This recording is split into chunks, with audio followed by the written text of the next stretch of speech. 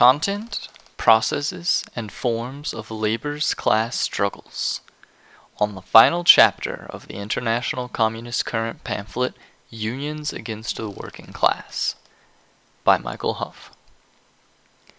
Quote, "The coming together of working people for a common interest, be their original intention ever so narrow, is the first step which broadens the mind, increases their opportunities, and leads them from the descending path of individual competition. Their selfishness becomes altruistic, and moreover, they possess the power of enforcing better conditions or resisting further impositions." End quote. By Henry White, from the Course of Reform, The American Federationist, 1894. Quote, "The immediate object of trades unions was therefore confined to everyday necessities, to expediences for the obstruction of the incessant encroachments of capital, in one word, to questions of wages and time of labor. This activity of the trades unions is not only legitimate, it is necessary. It cannot be dispensed with so long as the present system of production lasts." End quote.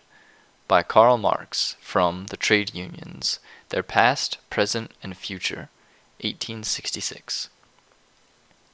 In the article on the trade unions, a reply to Michael Huff, M.H. makes the suggestion that, quote, "The ICC pamphlet on the trade unions includes a whole section on the intervention of revolutionaries that could act as the starting point for a perhaps more fruitful discussion." End quote. This text is an attempt to follow through on this suggestion and will examine the final chapter of the International Communist Current pamphlet, Unions Against the Working Class, titled "The Content and Form of Workers' Struggles Under Decadent Capitalism," which contains the aforementioned section.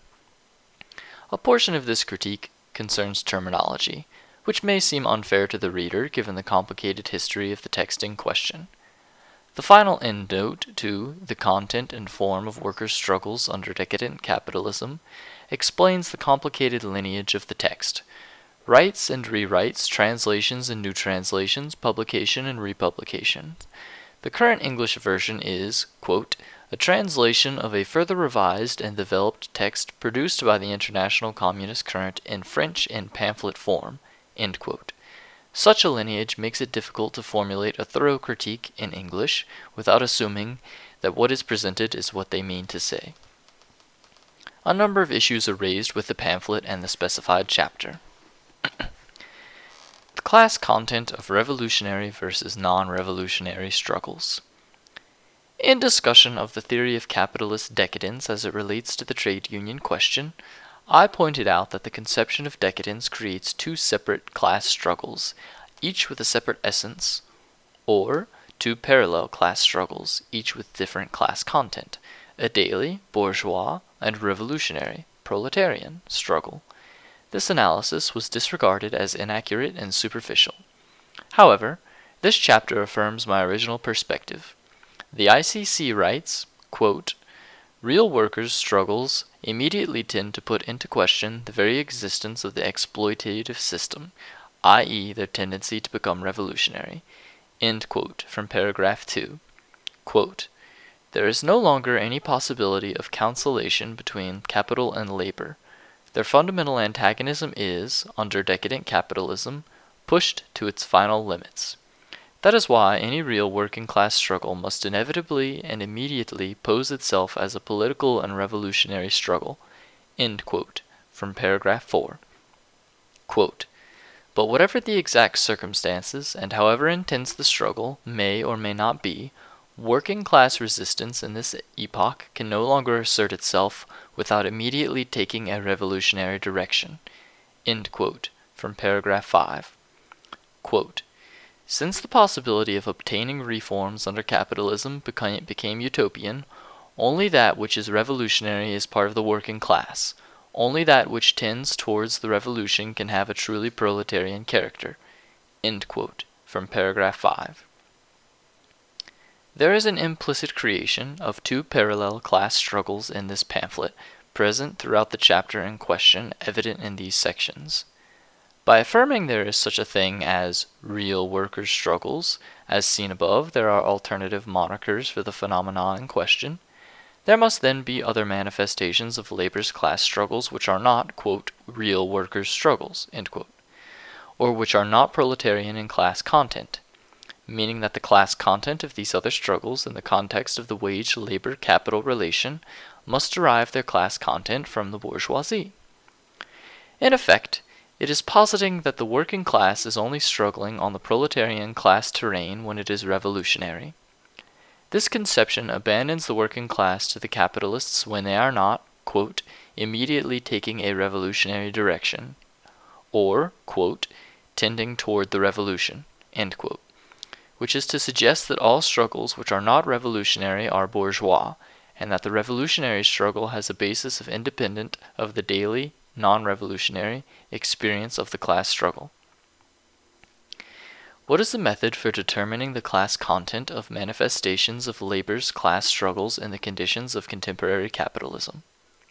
Quote, the problem of the forms of organization of working class struggle is neither independent nor separate from the problem of its content. There is a close interrelation between the revolutionary content workers' struggles immediately tend to take on in the epoch of capitalist decadence and the forms of organization the class arrives at. End quote, from paragraph 10. Here we see the method for determining which struggles are bourgeois in class content and which are proletarian in class content. The forms of organization present or developing from a given episode of labor's class struggles. Such a method has no need to examine the facts springing from the real movement to determine the origin, balance of forces, prior experience, and overall trajectory of a given struggle. The presence or absence of particular forms of organization is sufficient to make this determination. Specifically, the presence of the trade unions or permanent labor organizations in general is the stated device for applying this method. Such a method is a rejection of what is for what should be, a sacrifice of what is for what should be, which effectively abdicates communists from the class struggle and the class. This is apparent in the reactions to the Wisconsin uprising in 2011 among communist organizations that adhere to a version of the theory of capitalist decadence. When they write, quote, the proletariat never abandons its defense of its economic interests, end quote, from paragraph 8, it acutely raises the question of what the defense of workers' economic interests looks like when the overwhelming majority of actual instances of this defense do not meet the ICC's criteria of being a, quote, truly proletarian struggle, end quote. If effective defense of workers' economic interests can only take place through revolutionary struggle, that is, through, quote, real workers' struggles, end quote, we're again confronted with the question of the class content of those of labor's class struggles which are not revolutionary. Epochal shift or transitory moment. The essence of wildcat strikes is an important cornerstone for the conceptions outlined in this pamphlet. First, it is stated that wildcat strikes are, quote, strikes against the Union, end quote, and at that historic moment have, quote, multiplied everywhere, end quote. Are wildcat strikes anti-union struggles? Regardless of the ostensibly radical talk and actions which animated many of the most noteworthy wildcats, such actions were in practice supplements to official trade union activity. Such conflict is one potential means by which living class struggle relate to dead class struggles. How new developments in the class struggle relate to the historic memory and tangible representation of past developments in the class struggle embodied in labor organizations. Instead of anti-union struggles, wildcat strikes merely affirm and reaffirm the very process of trade unionism.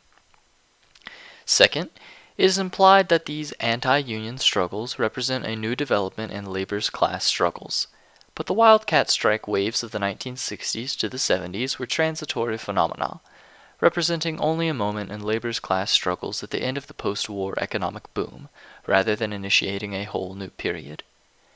The decline and eventual disappearance of the wildcat strike wave is a fact which can't be ignored. When this pamphlet was originally drafted and published in 1969, and eventually rewritten and republished in 1974, such observations can be better understood as a telescoping tunnel vision product of the times of that historic but brief and transitory moment. Workers in the building trades in the U.S. during that time, who were referenced earlier in this same pamphlet, provide an excellent example of the supplementary role of unofficial action to official actions. There is no universal character common to every manifestation of wildcat strikes. Starting with the return of crises at the end of the 1960s, there has been a profound crisis of capitalism, which has manifested as a variety of individual crises, but all related to the tendency for the rate of profit to fall. The ICC writes that, quote, "It isn't a question of capital constantly trying to recoup what the workers have torn from it, but of the workers constantly trying to resist any intensification of exploitation." End quote. And yet the 40-year drive by capital to recoup exactly the concessions that had earlier been wrested from it by labor cannot be ignored. At the level of specific firms, regional or national industries, trades and sectors, or the working class as a whole, it is exactly the struggle to defend past material gains that has animated labor's class struggles since the end of the wildcat strike waves. In the case of the Ravenswood, West Virginia aluminum workers and their counterparts at the other Century aluminum smelters in Kentucky, one can follow the path of capital to reconquer what it had earlier been compelled to concede. This is the basic template for labor's class struggles, at least in the capitalist metropoles of Western Europe, North America, and Japan for the last 40 years. The leap into illegality. There is a curious statement in the pamphlet found in the last line of this paragraph. Quote, "The workers' resistance under decadent capitalism can no longer escape the following two alternatives. Given the system's drive for self-preservation, either the working class must accept the containment of its struggles within a purely economic terrain, thereby condemning its struggles to a total impasse, since capitalism can no longer grant any meaningful economic reforms, or the working class must assert itself resolutely as a power in its own right. If the workers accept the first alternative, such an impasse produces within their midst, the best conditions in which the bourgeoisie can unleash its chief weaponry against working class resistance. These weapons include economism, narrow localism, illusions in self-management, etc. These mystifications always lead to defeat and demoralization. But if the proletariat takes up the second alternative, it is immediately forced to go beyond the purely economic framework of its struggle and display its political nature by developing class solidarity and confronting the very basis of bourgeois legality, starting with the state's representatives within the factory, the unions." End quote, from paragraph 3. Confronting the very basis of bourgeois legality is a permanent feature of labor's class struggles and has been from the origin of capitalism. It is happening somewhere right now, many somewheres in fact. Clearly, labor's class struggles are inherently confrontations with bourgeois legality, which is encapsulated in the right to private property. Beyond the intangible social confrontations over immediate demands and resistance, there is the physical struggle that often accompanies these confrontations. Elsewhere, I made the argument that the tendency toward organized force is the companion to the process and forms of labor's class struggles, and every episode of class violence by any greater or lesser segment of the proletariat is a physical confrontation with the very basis of bourgeois legality, the rights of man. Permanent open struggle or permanent labor organization. Quote, "The working class forges the weapons of its revolutionary struggle through its daily resistance to capitalist exploitation. It is this which both allows the class and forces it to unify as a class, and thus it is in the heat of this struggle that the proletariat arrives at a consciousness of the necessity for and the possibility of communist revolution." End quote, from paragraph 8.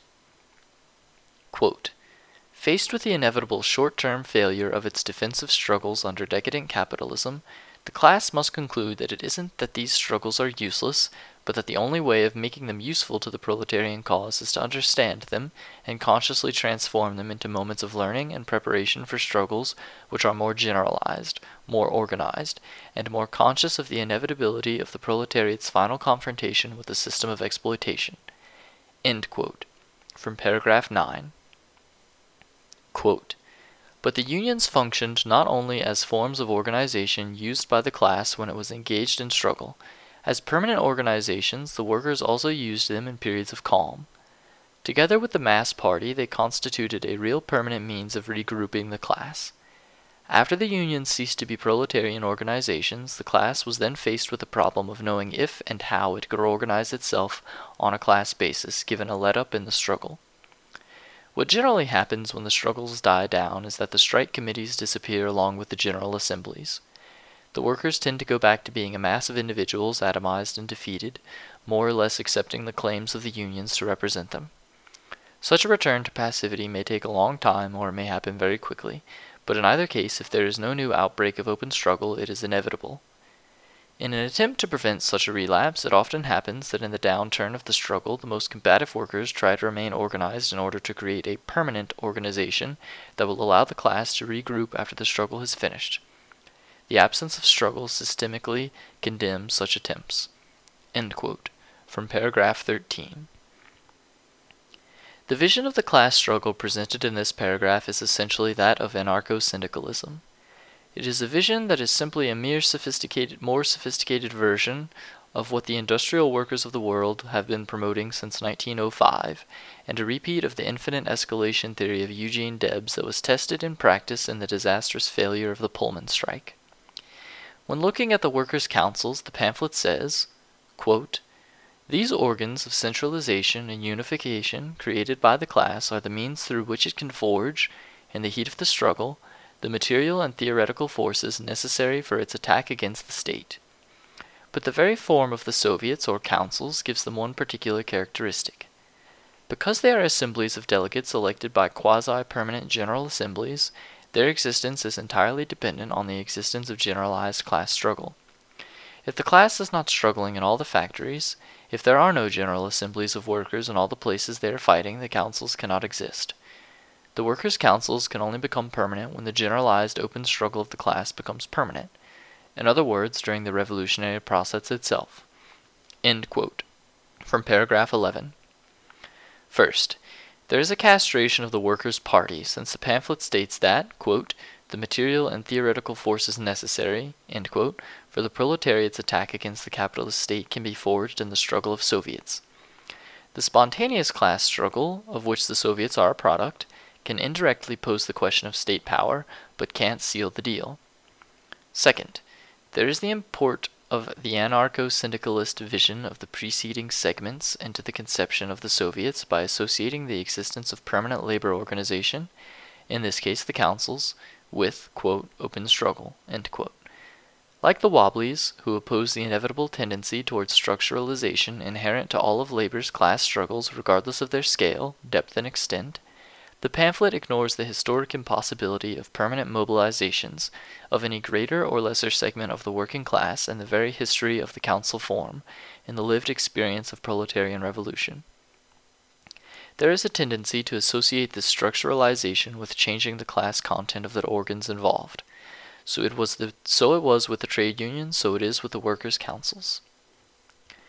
When the pamphlet states that, quote, "the proletariat has only two weapons, consciousness and unity," end quote, from paragraph 19, and that, quote, "the proletariat's forms of organization are necessarily molded by the need to carry out these two tasks.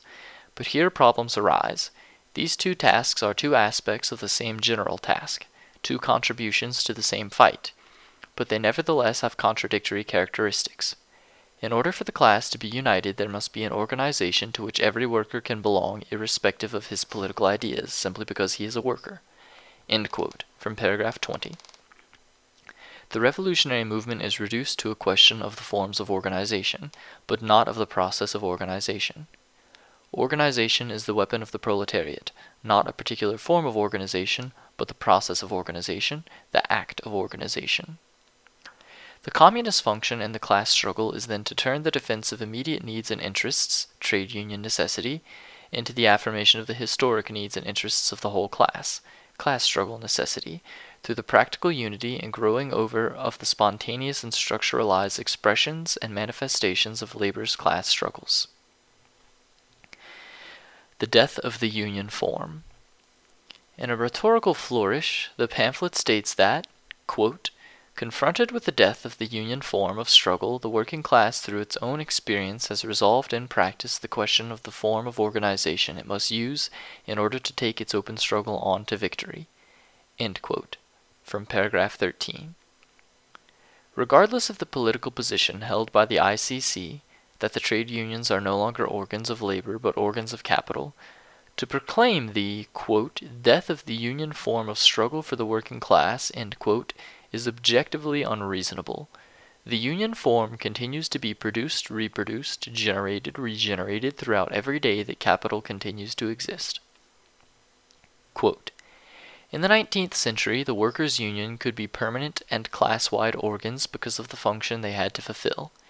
The systematic struggles for reforms could and had to be permanently undertaken. Workers could effectively regroup around this struggle and create a living center for the development of class consciousness, reinforced as it was by concrete results. But when this struggle became impossible and ineffective, when working class resistance could only express itself in and through open struggle, there no longer remained a focus capable of allowing a general regroupment of the class outside of open struggle. The masses could not organize themselves for long around an activity that had no immediate results. End quote, from paragraph 24. In one very small example, factory workers at the Lipton Tea Plant in Virginia in 2016 demonstrate how the union form continues to be produced, reproduced, generated, regenerated, and exemplifies that there are indeed immediate results to permanent labor organization. Theorizing the end of contingent victories for labor in its struggle against capital over immediate needs and interests does not liquidate the real contingent victories that continue to manifest in labor's class struggles. All material gains extracted by labor from capital are inherently precarious, including those won on the political terrain. Legal length of the working day, overtime guarantees, the franchise, trade union rights, etc. This is as true today as it was in the 19th century. In an interesting turn, the pamphlet writes that, quote, attempts to form organizations functioning as both unitary and permanent organs of the class are immediately caught in a vice. On one side, such organizations are incapable of being real class-wide organs. On the other, they are doomed to fail as political organizations unless they abandon any pretensions to being class-wide. They are either condemned to dissolve or are kept going by undertaking the only activity able to provide them with the illusion of continued life, that of becoming unions. End quote, from paragraph 26. This affirms the conceptions of class, bureaucracy, and the union form insofar that the processes of labor's class struggles allows but one consistent form of unitary permanent labor organization under the conditions of the dictatorship of the bourgeoisie, the trade unions. Other forms of labor organization, the organs of control power, which are only possible in the most acute manifestations of the spontaneous class struggle, factory committees, factory occupations, workers' councils, defense guards, armed workers, cannot outlive the situational circumstances of their birth unless the acute spontaneous class struggle becomes proletarian revolution and then the dictatorship of the proletariat, where such forms of labor organizations can become permanent. The disagreement here is not that the union form is superior to that of the committees and councils.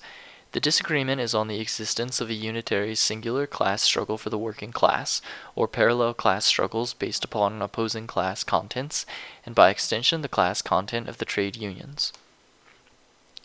But by making a fetish of the organs of workers' control and workers' power, and those acute manifestations of the spontaneous class struggle, through the theory that the trade unions and trade unionism have become organs of capital, and the political position that real workers' struggles are anti-union struggles, the communist fraction of the class is relegated to patiently waiting for the end times of capital, because there is no basis for communist intervention in labor's class struggles that do not produce such forms through the conceptions in this pamphlet.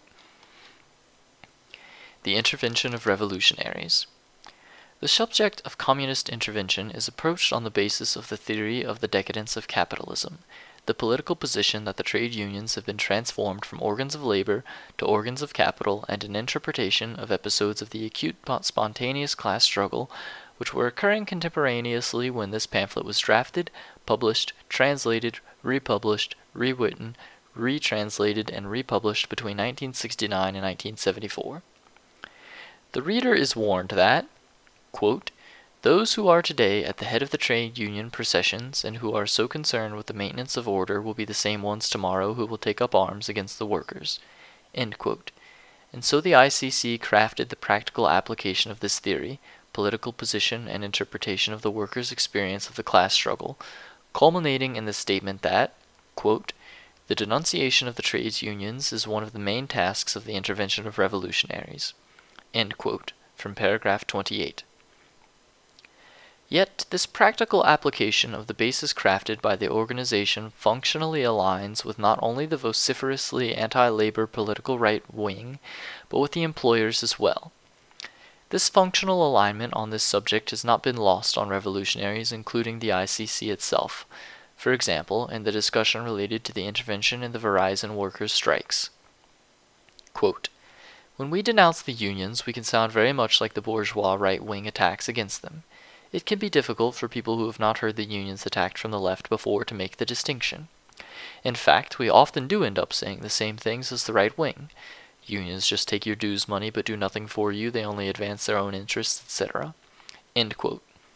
This brings to mind John L. Lewis's quip, "Who gets the bird, the dog or the hunter?" If communists act against the trade unions, who gets the bird? Revolutionaries or the capitalists? The ICC elaborates further in the pamphlet when it writes, quote, "Communists do not defend particular demands," end quote, from paragraph 29, and, quote, "The denunciation of the trade unions goes hand in hand with the defense of forms of organization suited to the proletarian struggle under decadent capitalism, general assemblies, factory committees, and workers' councils," end quote, from paragraph 30. Let's look at the recent history of the Boeing, South Carolina factory complex, where the question of general assemblies, factory committees, and workers' councils was not posed in the struggle, something which I agree with from the ICC pamphlet.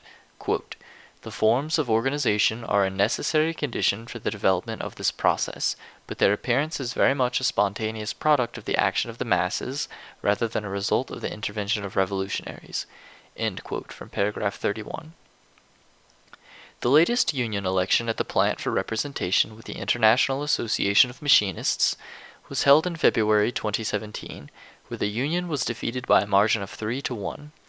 It should be repeated that in relation to the ongoing effort to organize Boeing, South Carolina, the last election petition, 2015, was canceled by the union because of guns being pulled on their organizers during home visits due to the politically constructed anti-labor frenzy.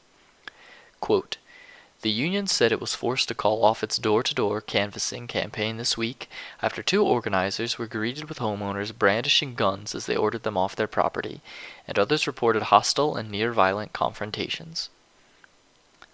I hold the Boeing Company, South Carolina, Governor Nikki Haley, and their surrogates responsible for creating an atmosphere of state-sanctioned hostility towards unions and union organizers, he added. End quote. It should also be repeated that before Boeing created their Boeing, South Carolina division, the plant they occupy there was owned by one of their subcontractors, Vought Aircraft, which was organized by the IAM in 2008 and decertified in 2009. Boeing bought the plant in 2009, right around the time that they were using the Runaways shop threat against the worker fortress in Everett, Washington. Over 30,000 workers at that single plant complex, and most represented by the IAM and other smaller unions. When the IAM organized the Vought plant in 2008, this was the situation. Quote, "A website the union created specifically to drum up support from North Charleston workers showed disparities between what the IAM says Vought local employees earn, $15 an hour, and what IAM members make at Vought and Boeing plants in Nashville and Seattle, $22 an hour to $32 an hour, not including cost of living increases." End quote. Boeing workers in Washington state were the subject of considerable chiseling in the years leading up to the acute crisis of 2007 to 2008, which culminated in the 2008 Boeing workers' strike. It was in the background of these events that Boeing purchased the Vought aircraft plant outright and began using it as an additional chisel against the unionized workers in Washington, permanently threatening to move work to the non-union plant in South Carolina. Recently, it was announced in 2016 that Boeing will cut its entire workforce by approximately 10% through a combination of attrition, leaving positions created by retired and turnover unfulfilled, buyout packages, and involuntary layoffs. Cheering for the defeat of the Machinists' Union in South Carolina is the same as cheering for the victory of Boeing. Opposing the workers' or union organizing effort is the same as supporting the status quo of lower wages, longer hours, arbitrary discipline, and inferior working conditions. Such a position turns the revolutionary movement into the cat's paw of the bourgeoisie. To say that these are not real workers' struggles due to the presence of a trade union, or that there is nothing material to be gained through this struggle, is to deny the struggle for higher wages, shorter hours, and improved working conditions, even though that struggle is most definitely real. On the subject of communist intervention, this critique is not meant to be for the sake of criticism, but as a part of a collaborative effort to elaborate an alternative basis for socialist practice in the present, under the contemporary conditions of capitalism. This alternative is not a ready-made blueprint, a formula, or an ideal on paper recipe for communist intervention, but a contribution to the establishment of such a basis so that we may all facilitate the communist function in the class struggle and in doing so facilitate the revolutionary movement for communism. See also The Purpose of Intervention, a discussion text.